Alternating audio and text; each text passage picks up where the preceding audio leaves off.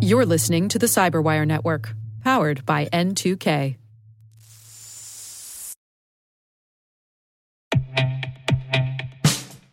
And now, a message from Cyberbit.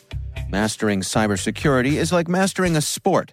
You build muscle memory through rigorous practice, then you train as a team to foster cohesion while operating under pressure. Like athletes, cybersecurity professionals thrive on hands-on simulation. But traditional courses, certifications, and open-source labs won't build you a winning team. You need Cyberbit. Cyberbit offers a hyper-realistic simulation environment for your SOC, IR, and C-suite to refine your skills, all using the market-leading SIMs, EDRs, firewalls, and WAFs they use every day. Cyberbit is offering Cyberwire listeners a free live-fire exercise. Sign up your team now at cyberbit.com/cyberwire.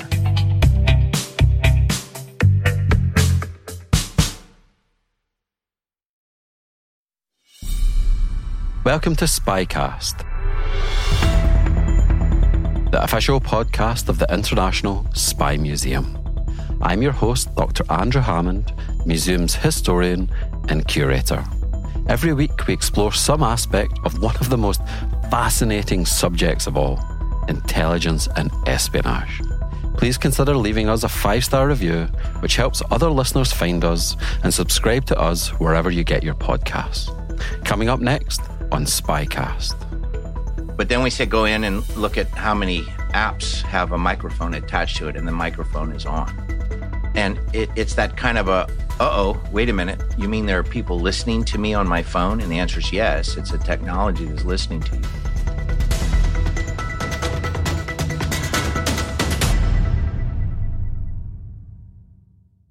Bill Britton is this week's guest, the director of the California Cybersecurity Institute and the chief information officer of Cal Poly.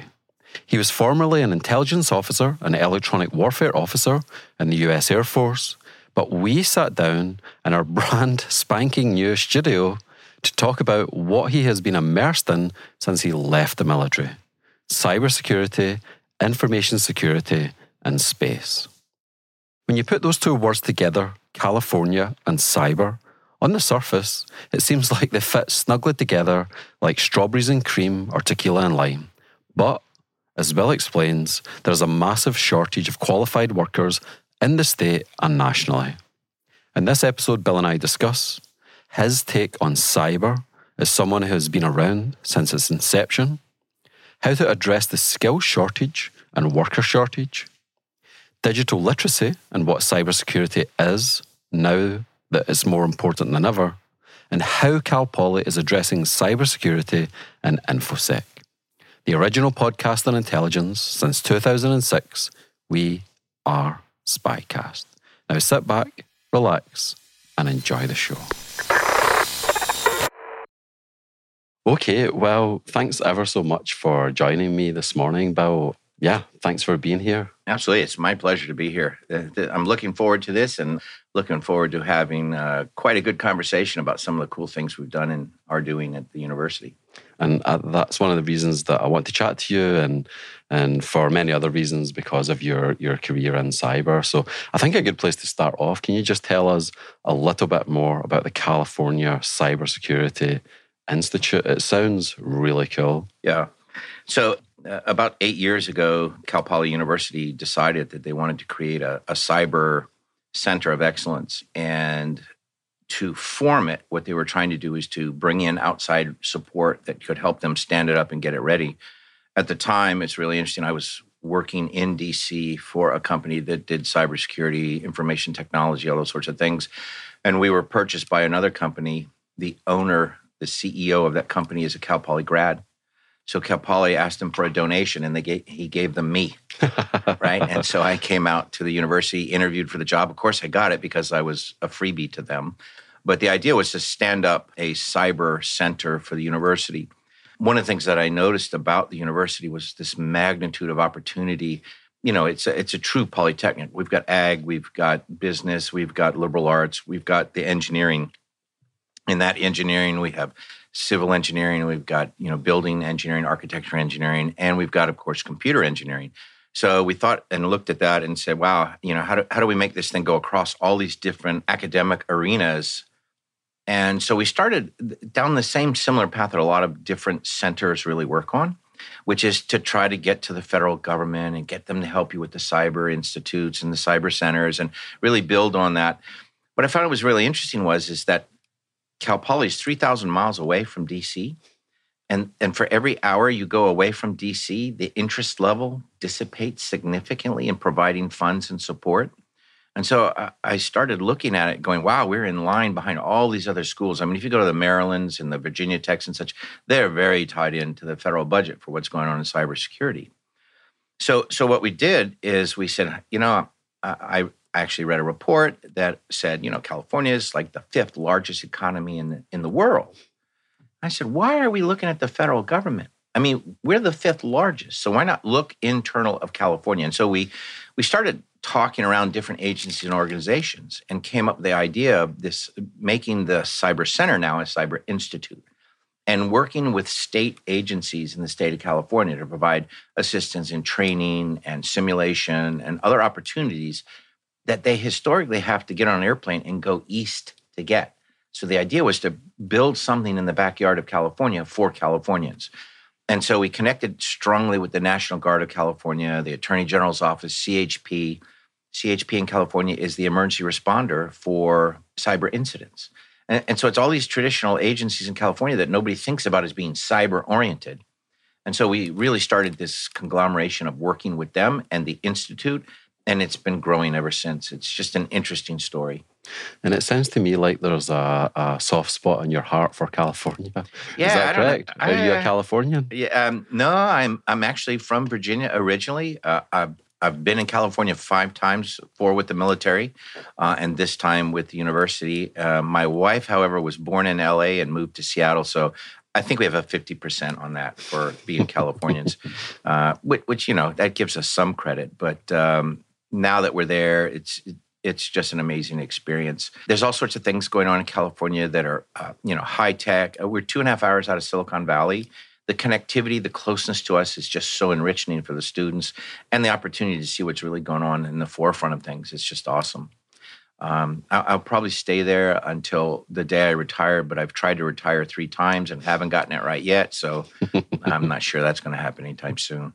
And do you have links with Silicon Valley? Oh, absolutely.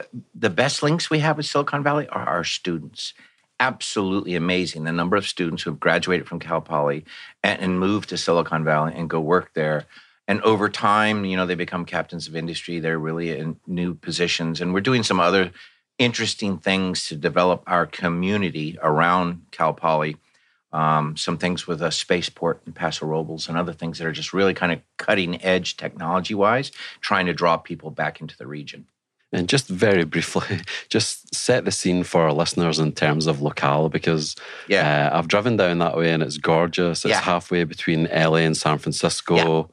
I believe that it's the location of the world's first motel, and it's partly because it's halfway between Los Angeles and San Francisco. That's right. So if you take the map of California, right, and it's on 2 pages, and you fold it in half, right where you put the staple is where San Luis Obispo is. It's right in the middle of the state, 3.5 hours north of LA, 3.5 hours south of San Francisco, and we're right on the coast. So you've heard of Pismo Beach.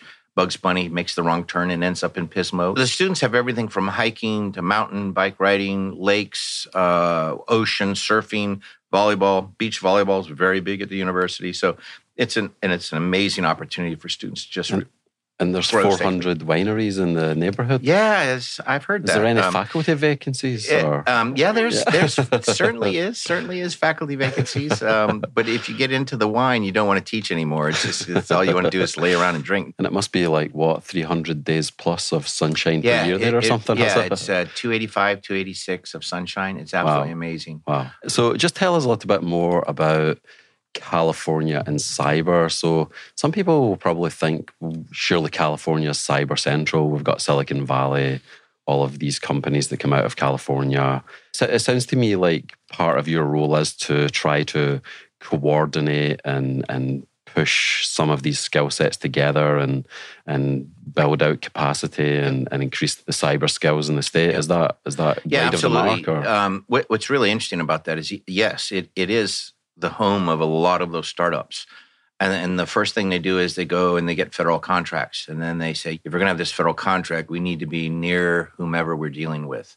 So most of them end up moving or putting an office in D.C., moving to where the food is, as Sam Kinison used to say.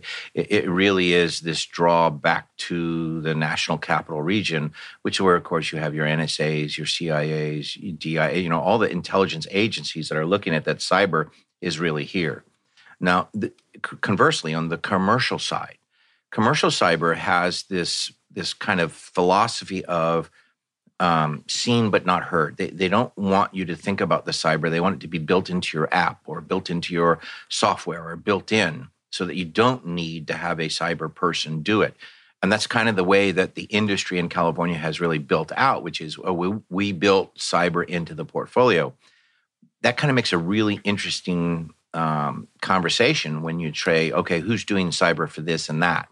And so we have as a state, we have a critical shortage of cyber professionals because they either go into a specific area for commercial or for the government. And if they go to the government, they're usually moving out of the state. If they're going into the commercial side, we just can't keep up the pace. It makes much more sense. The job hopping is huge in California. And the demand, the number of students who are putting out that are qualified to do it. It's really interesting. When I ran that kind of business in DC, we always wanted somebody with at least 8 years of experience, having worked with numerous customers before. And so there's kind of a gap between the new start person getting out there and then where everybody is hiring at. And so this gap is something we're trying to really address in workforce development, which is how do you validate and prove that these individuals have better skills that they can move into those other jobs. And so workforce development, what we've seen and what we've convinced a lot of others is it needs to start in middle school, particularly around the cyber skill set, so that those students are motivated to go into that. Because by the time they get to college and they're thinking about cyber, it's kind of a too late scenario for them to really get engaged. And as part of the research for this interview, I've read various reports, and some of them said it's like 465,000 cyber vacancies. Yes. Other ones have said 650,000. Let's not quibble about the figure. Let's just say it's a lot. Right. Let's just say it's a lot. So why is that, the skills gap? How did that come about? Yeah, so it's really interesting because I've been in this a long, long time. And what I've seen is that cyber was extremely slow to ramp up. And it still is, to have those kind of numbers. I mean, those are massive numbers of shortages. So part of it, the problem lies in multiple different areas. One of the problems is the employers themselves don't really understand what cyber is. And so they say, well, I need one. Well, what do you need? I don't know, but I need one. And so there is that factor. So that's hard to hire against when you don't know what you're really looking for. The second one that we've seen is that in the specific areas like the federal government and others, they know exactly what they're looking for. And they have an exacting person. And that government employer and 8 others want the same person. And so the competition for that same person grows exponentially. And so you have, I refer to it as job hopping. You have individuals who will go start with one government agency. A year later, they're moving to another one and getting a 10 to 25% pay increase and then moving and moving and moving. So it creates this really crazy employment networking that goes on. The third thing is that, again, what we don't see. So I like to start off this way. So I give lectures to large groups, and I say, in that large group setting, give me the name of one cyber white hat who I can talk to teenagers to 19-year-olds about that we can use as an example of someone to look up to emulate in cyber. So I'll ask you that question. Eric Escobar. Okay, stop it. That's unfair. That's unfair. He is a good example. But honestly, the answer is cricket noise. It's normally don't know. Sure. We don't know people that do that sort of thing. They don't advertise, And then you get the black hat side, you definitely hear about all the time. So that's not good, right? We don't want them to emulate that. Name movies that had hackers in it. So war games. War games, okay. A teenager who's going to identify with that? And oh, by the way, they were doing bad things, right? So that was a really a bad side of the fence. Let me give you a couple others. Another one that I like to refer to is the movie Black Hat itself. Do you remember who played the hacker in that? I can't remember.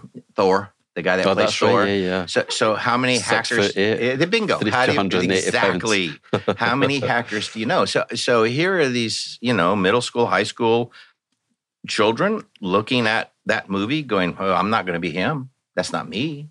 And I might be Thor one day, but I'm not going to, that's not the real thing. The other one is Swordfish, which is Hugh Jackman. Same scenario, right? These are cut, big, tough guys that the gamer is looking at going, not me, bud. I'm not going to the gym. Or I'm not doing that. That's not my style. We're trying to get them to really say, well, if I can do that, I can go into cyber and I can do these things in life and I can go work in that area and I can find some really good jobs. And that may include skipping college. Not that I would ever say that again out loud, but it may include going direct into the business and then going to college after you get your feet underneath you. So we're trying to establish a way that people think differently about what cyber really is and does for them. So you're trying to address that from your perch at Cal Poly, but then you also do outreach work with across the state. Yeah. So the idea is, we run a cyber competition. We call it the Space Grand Challenge. What we've done is we've combined space, spacecraft, moon, the whole 9 yards with cybersecurity because space is cool. Nobody doesn't think space is cool. So what we're trying to say is, that cool thing you like? There's a way to be involved and be in cyber simultaneously. And it's a gap. It's a major gap in spacecraft design and everything else for cyber. And so by combining those two things into an e-sport, a gamified cyber activity in a virtual capability, we really are having our students, the Cal Poly students, they build this game in the competition. And it's really cool because they work with Eric as part of our technical advisory staff, where they are helping to design real-world capabilities that could occur. And they also help us from actually doing real-world accidentally things that shouldn't have happened. So they kind of help us confine the game, make it realistic, and then we offer that game to middle schoolers and high schools to participate in. And we can do that. We do that nationally. The idea then is to get them in that mode of thinking, wow, this is fun, this is exciting, and I can do these things. Now, what's nice is the game itself is actually tied to standards of learning associated with cyber education. On the topic of space, I was just thinking a few years back, I went to the Space Center in Houston, and you see all of the NASA stuff, the space technology, the rockets. And one thing that's quite striking, understandably, because of when it was, a lot of it looks very quote unquote back in the day. Yeah. A lot of it. So has the space industry, have NASA, have they kept up with the times? Are they all using cutting edge cyber technology, or is it still a little bit analog, a little bit back in the day? It's getting there. Okay, right. It is not there. So if you think about this, some of the platforms that are being used today were launched 4, 5, 6 years ago with no cyber design on them at all, right? So there are lots of gaps in the architectures. Many of the current commercial platforms, interviewed a couple, we won't use names so they won't shoot me, asked them what their security architecture was. Their answer was, well, we use proprietary solution. Proprietary does not equal secure. It just means nobody knows what it is. And if they think that's going to prevent somebody from figuring it out, wrong, right? And another one, I talked to a startup company and I said, do you have a chief information security officer working on your platform? And they go, no, but we're looking at hiring one. Oh, what are you looking for? What are your skill sets you're looking for? Because I know some people in the business. Well, we're looking for somebody just really to protect the internet. And that should send shudders up your spine. This is basically the defensive architecture of systems isn't at the maturity level. And so part of the question is, well, who should designate that? Because FAA owns commercial spacecraft. Is FAA big into cyber? No. And if you look, they just published a big RFI for cyber enhancement for space, for FAA airports and such. And so they're in that major push now. So the spaceport side, the spacecraft craft side is still kind of behind the power curve on that, who enforces. The other part that they're asking the question is, if I'm a startup, where do I get cyber parts from? Many of the parts for small sats are bought online from anywhere. And so who's doing the validation on those? And would that work? Could they even afford to have the components on it? That's been an argument I've heard, is that the new start, the R&D small sats, they can't afford to have security on it. Now, that technology is changing rapidly, that there is the ability to do those things. The key becomes, if they don't have somebody on their team that's an engineer that has a security background, who builds it? So again, what we see is the demand for cyber knowledgeable or cyber cognizant engineers is growing exponentially, because it's now a system of systems in space. We've talked to a couple companies that are building plane-to-plane space internet, right? Well, who's protecting that? How are you protecting that? And again, intellectual property isn't the answer. So if it's a system of systems, you have to have engineers who understand cyber across the board. And so again, we see a greater need for engineers with cyber understanding, not so many specific cybersecurity specialists, but you've got to design those systems from the get-go with that secure architecture included. Mm-hmm. I've heard you describe elsewhere, I thought it was quite an effective way to do it. You speak about a house. Okay, house. Imagine a house. Yeah. You have keys. You'd lock your doors. You'd go and set up your alarm system and so forth. You'd close your windows when you go on vacation. So I just wondered if you could try to break it down for the people that are not into cyber and that don't know much about it. So just briefly, one of the things that I love about our podcast is that there'll be people that are sat working cyber at NSA, but there'll also be just the average person on the street that loves a good spy story. So for the people that are like, oh God, I hope that they're going to give me something more that I can hang my hat on here, just help them understand it at the most fundamental level. Yeah, so I call it my Cyber 101 speech, which is really talking about the basics of cybersecurity. We start the conversation, first of all, with this thing called digital literacy, right? And so it's really about understanding that the world we work in has changed so much on a digital scale, right? And that means things like this phone. I was talking earlier about we do an educational class where we have the people hold up their phone and do all sorts of weird things with it just to see how amenable they are to following directions with the phone. And they do everything we say. It's hilarious. But then we say go in and look at how many apps have a microphone attached to it, and the microphone is on. And it's that kind of a, wait a minute, you mean there are people listening to me on my phone? And the answer is yes, it's a technology that's listening to you. So we start with the digital awareness, which is you as a human are no longer an individual located in the middle of nowhere. You're no longer that needle in a haystack, right? Because even if you are, the second thing we talk about is cloud and cloud computing. Because now that you have all this information being gathered and collected, it used to be, they're not going to find me. I'm just one of 100 million people. Well, with cloud, so what? We can find you. I can run 18 servers until I do find you in that specific instance that you're in. So your digital awareness expands exponentially with cloud. In other words, that your data, your information, stuff about you is now in that cloud that people have access to. And when they hack a site and put it into the dark side of the world, that just makes it even more available. And so again, your presence, your digital presence now is everywhere.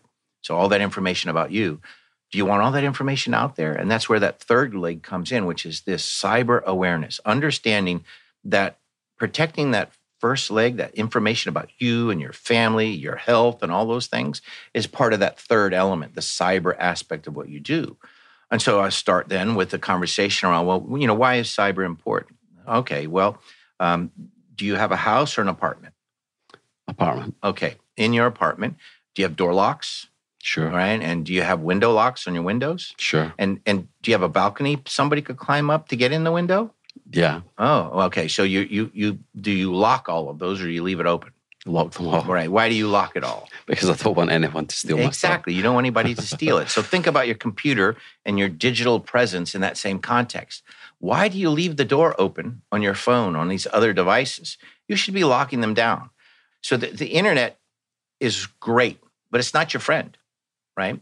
It's really interesting. In my era, and people still do it, they name their phones, they name their computers, they put stickers. Nobody has stickers here. They put stickers all over them. They personalize it. So they are personalizing their communication to a computer. The problem with that is that you put all that cool information about yourself on the computer. Well, if somebody asks the computer a question, it's not like one of your friends who will say, well, I don't know if I should tell you that because Bill's a good friend of mine. I don't want to irritate him. Computer says, sure, here's all the information. Have at it. Oh, and here's some more you might want too, right? So it doesn't discern. It doesn't think on your behalf. So again, as a consumer protecting yourself, why do you tell it all that cool stuff? I mean, I'm guilty. I did this in the first stages, of owning computers.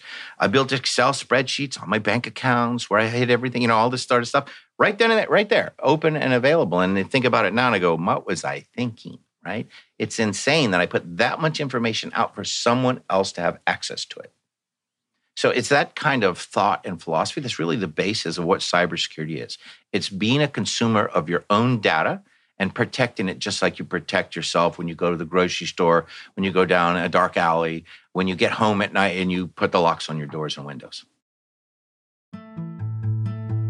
In this interlude, I just want to share with you some really exciting news. Next week begins the first episode in a 5-week Spy Chief special.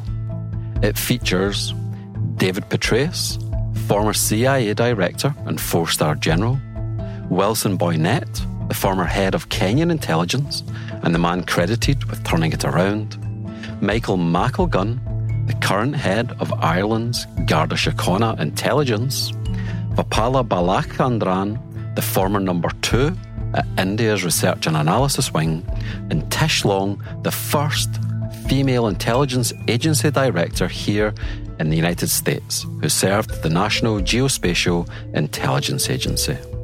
This took months and months to bring together and features 2 scoops, officials who have never spoken out previously. I'll let you guess which 2. Clue, it's not David Petraeus. If you could subscribe or share this intel with a friend, we'd be most appreciative.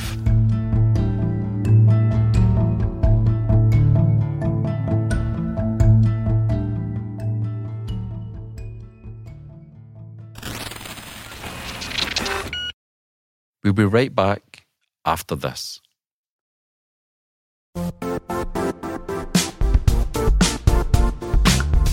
And now, a word from our sponsor, Zscaler, the leader in cloud security. Cyber attackers are using AI in creative ways to compromise users and breach organizations. In a security landscape where you must fight AI with AI, the best AI protection comes from having the best data. Zscaler has extended its zero-trust architecture with powerful AI engines that are trained and tuned by 500 trillion daily signals. Learn more about Zscaler Zero Trust Plus AI to prevent ransomware and AI attacks. Experience your world secured. Visit zscaler.com/zerotrustai.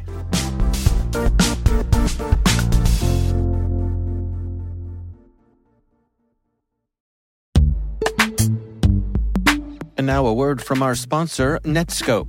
Netskope is a worldwide leader in SASE and Zero Trust. Its unified platform, Netskope One, provides optimized access and Zero Trust security for people, devices, and data anywhere they go, helping customers reduce risk, accelerate performance, and get unrivaled visibility into any cloud, web, and private application activity. To learn more about how Netskope helps customers be ready for anything on their SASE journey, visit netskope.com.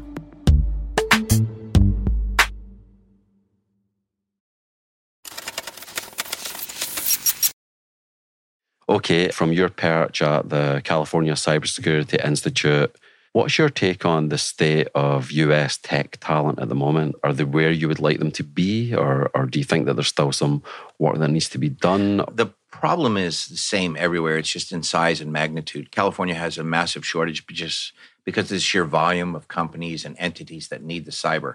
Everything from space to medical is huge shortage of cyber people in space. In medical community and others. And so again, it's a magnitude problem. It's a numbers. but you have that same problem everywhere. You can look online and just, if you're looking for a job and you want to go look at cyber and look at the number of chief information security officers, CISOs, that are out there from everything like banks, hospitals, architecture firms, law firms. Everybody is requiring someone who's going to come in and say, I'm going to protect your internet. And that's the basic premise. What they think about is protecting my internet. But it's really all that other data. How much data do you store on these things and how do you protect it? Well, if you're a company, you really want to know, do I have company data on my phone and what am I doing with it, right? And so those sorts of things. So we see that problem across the U.S. today. What we also have is this international threat presence that is always looking at us as well. So not only in the commercial side, but now the government side that is looking for professionals in the cyber arena. And so there's a shortage there.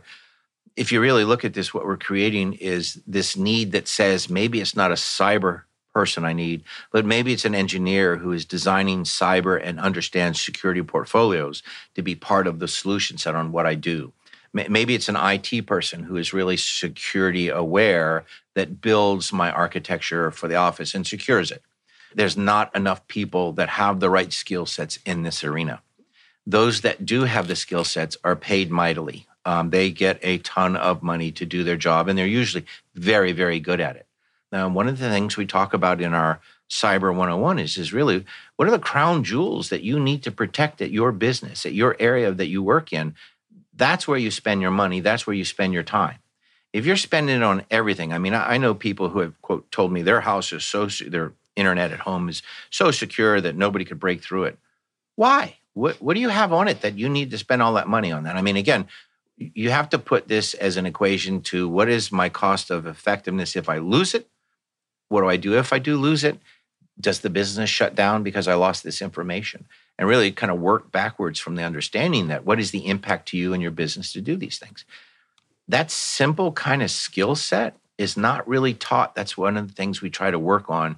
I don't know if you ever saw the Jimmy Fallon show that they went out in the street and they actually got people's passwords just by interviewing them on the street.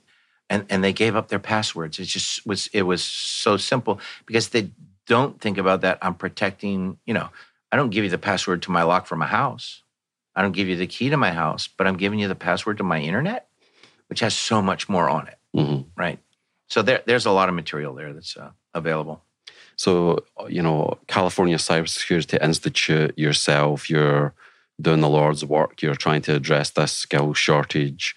You're trying to get people up to speed on this. But I'm just wondering how much of the onus should also be on tech, on the companies that are making this stuff. So that's a great question. So, I mean, it just seems like they're, if you think about, say, so you gave the example before we went on air of you went to Sacramento, you gave a talk, you found out that someone had 38 apps actively listening to her daily life, basically. She 68 apps. Sorry, 68, and she didn't have a clue what was going on. Right. But you buy these phones and you get, scroll down this list and then click agree at the bottom. I mean, it could say really anything. People are busy, they're getting on with their lives, they don't necessarily have time to sit around figuring out emerging technology or disruptive technology. So how much of the onus should be on tech? Or I'm even thinking about data breaches. We had a guest on a couple of years ago and he said there's hardly any incentive for them to do stuff to address this because there's not a lot of punishment there. Yeah. He said if you charge the company $1 per day for every person whose information has been breached until the breach is fixed, you can guarantee that problem would be reduced quite significantly within a couple of years. But at the minute, it's privatized gains and collectivized losses. Yeah. The companies take the money, but when it all goes wrong, it's like, oh, well, I guess you, Joe Public, didn't do cybersecurity properly. And the average person's like, what the heck? I'm just trying to pay the bills and make ends meet. So just give us your thoughts on that, Bill. Yeah, that's really good question. So I want to blame the internet.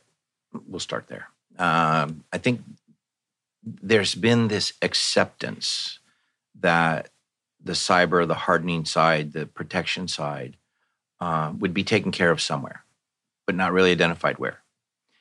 The original intent of the internet was just push information around, to do research, right?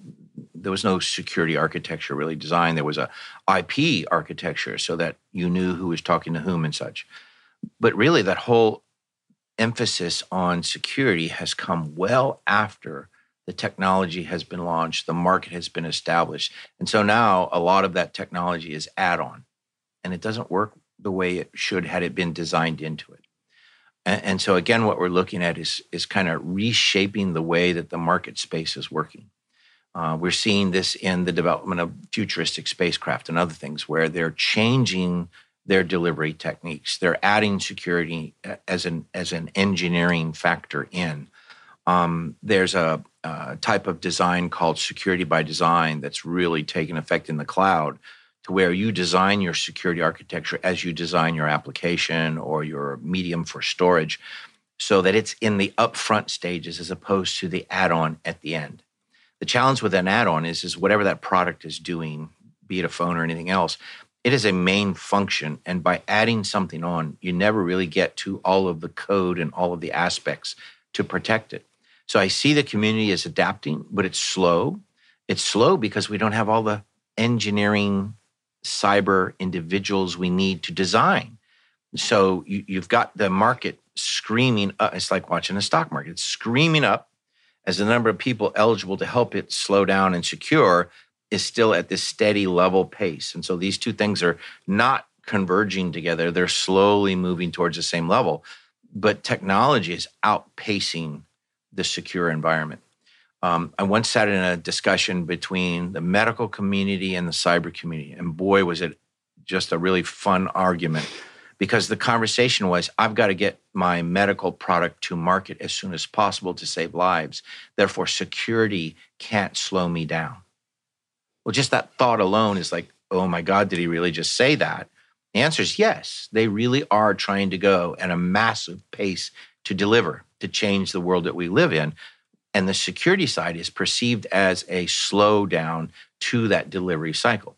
So again, how do you expedite that? I read something the other day, and it was talking about doctors in the United States. And there used to be a much higher percentage of doctors per American. And in the past couple of decades, it's came down quite considerably. And this article traced it back to a reduction in the number of residencies in the 1980s.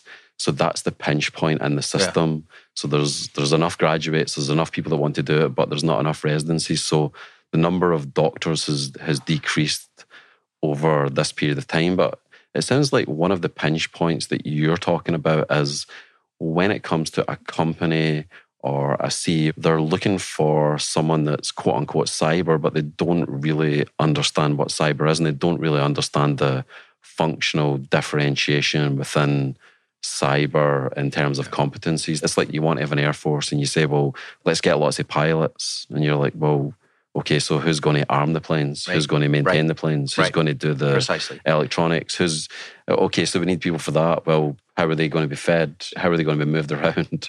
Yeah. So like the whole ecosystem that comes along with putting a very small percentage of planes in the sky, but people just don't know where to do the intervention. Is that correct? Yeah, that's absolutely right. Look at cyber as truly an ecosystem that has so many gaps and holes in it that it's hard to solve the entire equation. The interesting part of that is that you can have a cyber person, internet, right? Firewall. You can have somebody who runs a security operations center. You can have somebody who does forensics analysis. These are all different skill sets, different people, different roles. In many places, they may be combined 1 or 2 or 3. But what you find out is with size and magnitude, more data, more information, more all things, you need more people to do that. So a lot of what we're seeing now in technology is to move to AI and ML-based support structures to help with the security decisions so that many of those things are automatically flagged. The human in the loop is to ensure that there is a problem. And so that is going to alleviate some of the problem. But then again, we still need those people who understand how the AI works, who program the AI, who build it into the other architectures, and that AI and ML has to be checked. It has to be balanced. It has to be evaluated to ensure it's doing what you designed it to do and it hasn't decided to go off and do its own thing. So all of those now are even adding more complexity to the conversation. So as we add technology to make it easier, we still need more people to figure out how to run the technology. And just help our listeners understand what that ecosystem looks like. So, it's obviously very large and very complex. So I don't expect you to enumerate every single part of it, because that wouldn't even be that interesting or informative, but just at a broad brush level. So let's just say an army, you've got infantry. People know what that is. That's the people that hold the rifles. You've got armor, you've got tanks, you've got logistics, you've got all of these different parts. So there's dozens and dozens of roles within all of the whole spectrum of the army. Can you just break down for listeners what the cyber ecosystem is? I think if I could fully answer that, I would be the richest man in the world. Okay. Because that is part of the problem. Okay. Exactly. Is that ecosystem is fluid, it's flexible, it's based on who you are as a company, what you are as an entity, what kind of information, what kind of technology you use. I mean, again, the amazing thing is to go look to the one edge, the jobs for hire. And I saw one, Fairfax had a radiology company or office needs an information security person. Well, what would they do? Well, mostly it's protect the internet. Mostly it's protect the data associated. It's protect the transactions that occur. So you get into this basic protect mode. So that's a skill set that you would identify in the ecosystem, which is a protect or defend, right? Then there's the second, which is the forensics area. That is the person who says, something happened on my machine. Let's figure out how and who did this. Now, you're not going to do anything other than protect it, hand it over to law enforcement, whomever. But the idea is to figure out how to prevent it from happening again. So that's a completely different set of skill sets than the defense side, who is really kind of evaluating, monitoring, observing what's going on in your network and looking at it. Then you've got the connectivity side, the communications. So that would be like a networking type. But a lot of these are also IT skill sets that the network engineer needs to understand the impact of security. So you're really taking the entire ecosystem of IT, deputizing it as cyber as well, and then adding a whole nother layer of policy, of review, application security. I mean, all of these things. Thus, it gets to look like one of those old measles charts where you've got everything everywhere and everybody has to know something about the same thing, right? And the ecosystem really is you. It's you, your company. It's who you are and how you want to protect yourself in that process.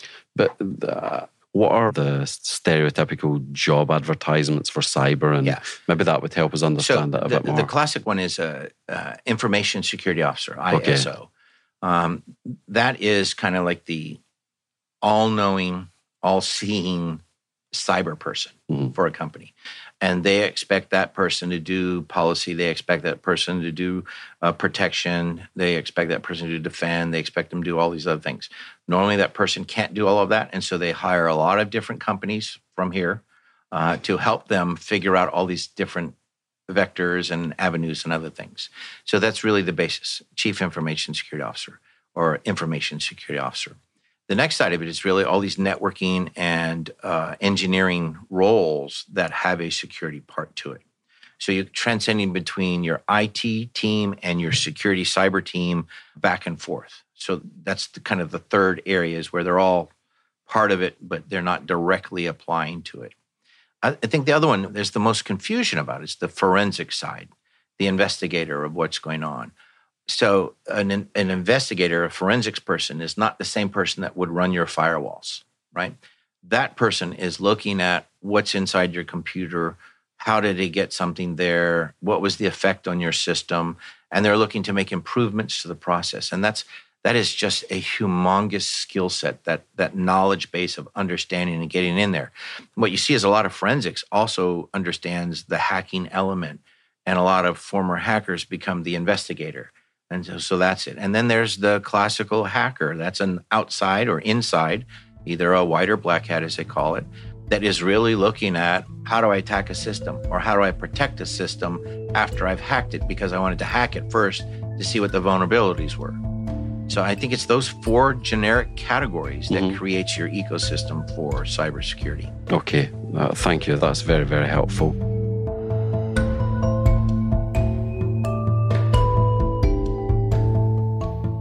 The cloud. Bill has spoken about it several times in this episode, and I realise that it may conjure up the image of those dreamy Renaissance paintings where angels and saints and cherubs are suspended high above the mortal earth on billowy piles of white fluffiness. In the context of this episode, though, we need to recalibrate. The cloud is a term that confuses, perplexes and bewilders many people, but the basic idea is rather simple. Cloud computing means storing and accessing data and programs over the internet instead of on your computer's hard drive. Think about your PC or Mac at home, which is simply an electronic device that manipulates information or data. Cloud computing means you still use that device to manipulate data, but instead of the storage and programs being there on the premises with you, you access the storage and programs over the internet. Think Netflix, think Dropbox, Google Docs, and Zoom.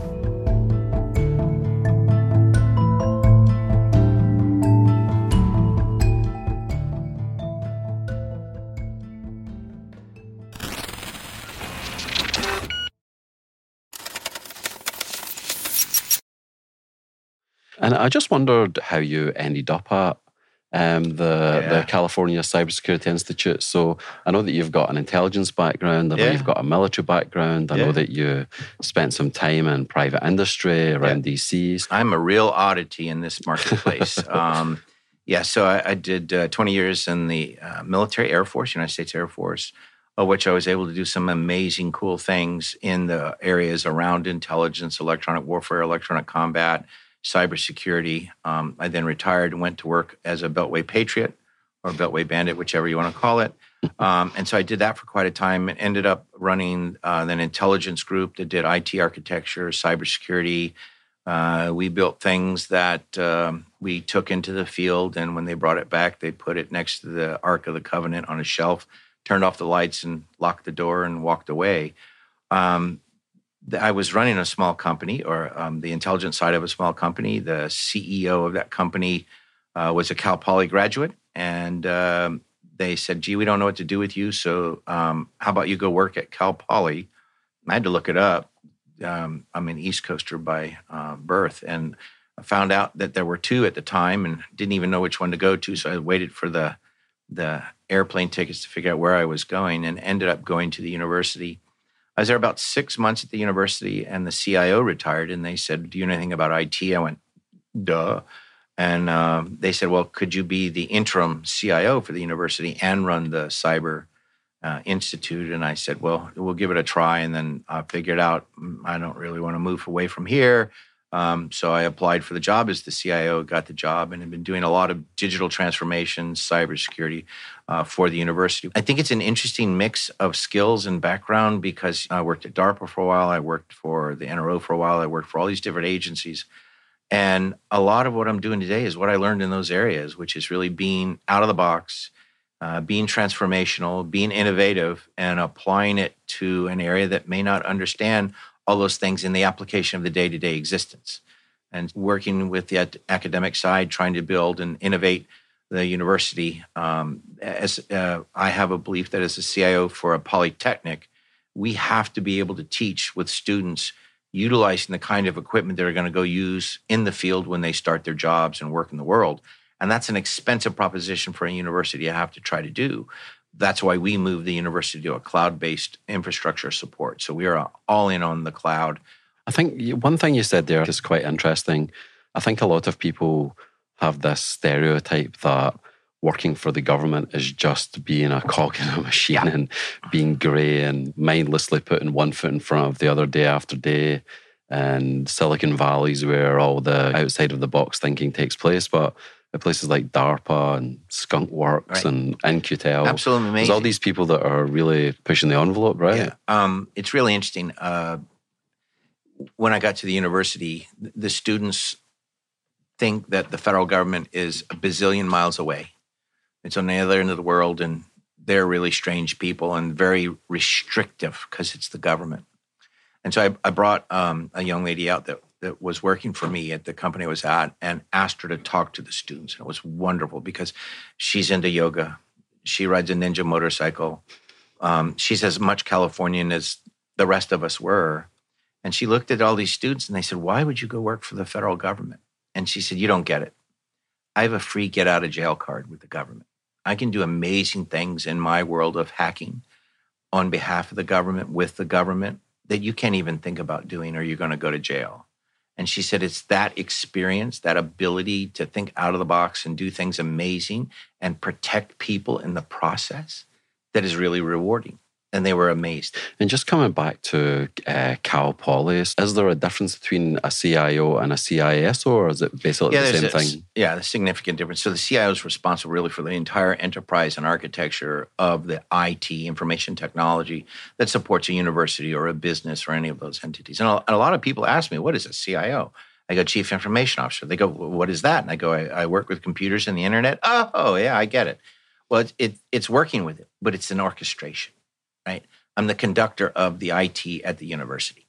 Everything has to work. Everything has to tie together. I'm responsible for making sure that students don't lose their homework in the cloud, that students can talk to mom and dad every night on the Wi-Fi phone, that all this IT works no matter where you're at the university. If you think about a polytechnic is really about data.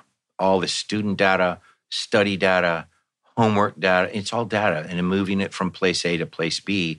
And so again, the CIO acts as the orchestrator, the conductor for this orchestrated effort of information flow around the university. The Chief Information Security Officer says, geez, that's a lot of data. We have to protect it. We have all these different rules. We have FERPA, HERPA, the ITAR and government rules and all this information technology rules about the data, rules about information, rules about credit cards, all those sort of things. We have to monitor all that. We have to assess all of that. We had an announcement one day about some work that we were doing with the federal government. The next day, we had 1,000 direct hits on our brute force hits on our university webpage direct from Russia. They weren't even trying to hide it. They wanted to come in. They wanted to find information on what we were doing. It was just direct, right? And so the Chief Information Security Officer is responsible for precluding the attacks, for protecting information, really protecting the crown jewels of the university. So the CIO would have a CISO working for him? Yeah, that's a great argument. Many CISOs do not work for the CIO because they believe there's a conflict of interest.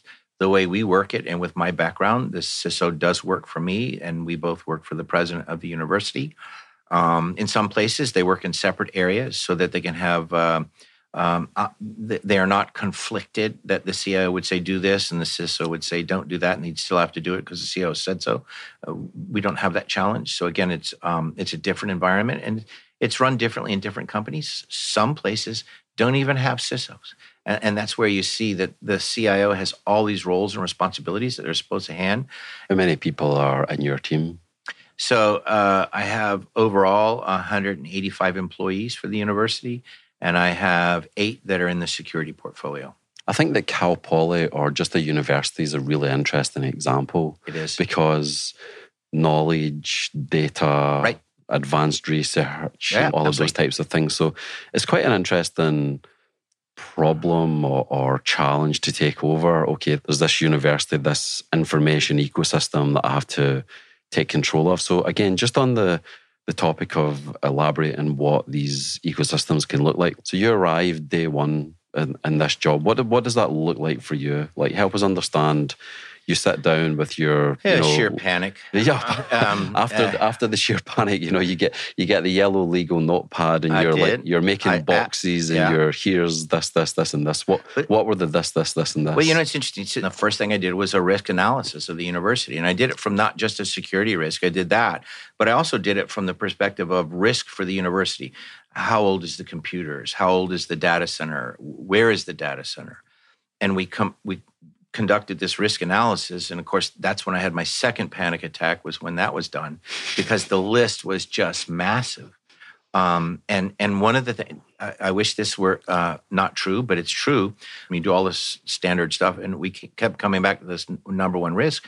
Our data center was in the basement of the science building. And these are the servers that are storing all the important information for the university. And that rack of servers was underneath a restroom. And that restroom had overflowed before and continuously overflows so that it floods the floor and then leaks down on the servers. We lost $1.5 million worth of servers. And this is something that is just completely unacceptable. So I took my little risk analysis and all my little charts, and I went to the risk officer and I said, hey, we got a bad problem here. And it's interesting because his response was, well, the guy before you didn't say it was a risk. Why is it a risk now? And I said, I don't know, but I'm telling you, I actually said it was a level 4 risk. At the time, there were only 3 identified levels. I made up the 4th just to show him how bad it was, just to really drive home the point.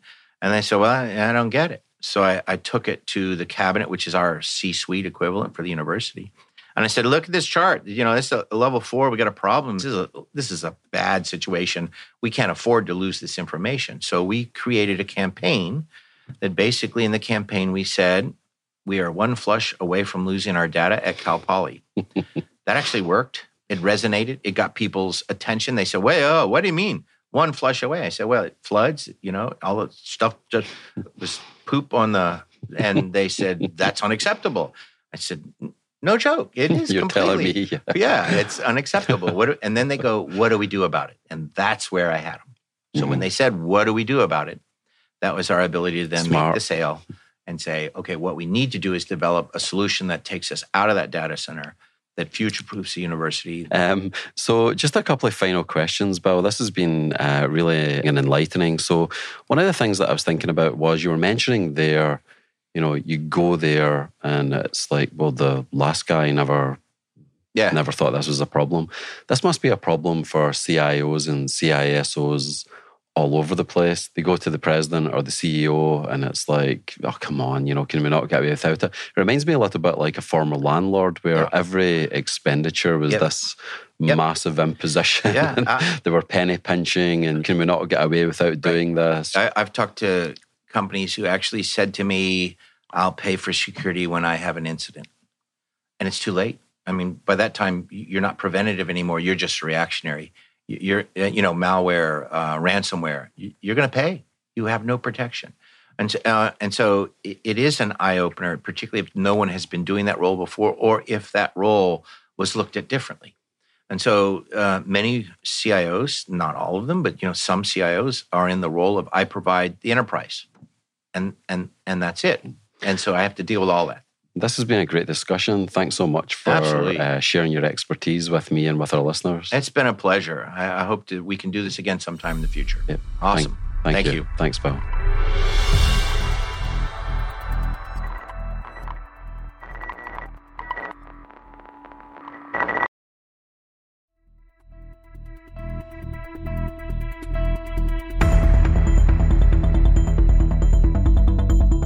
Thanks for listening to this episode of Spycast.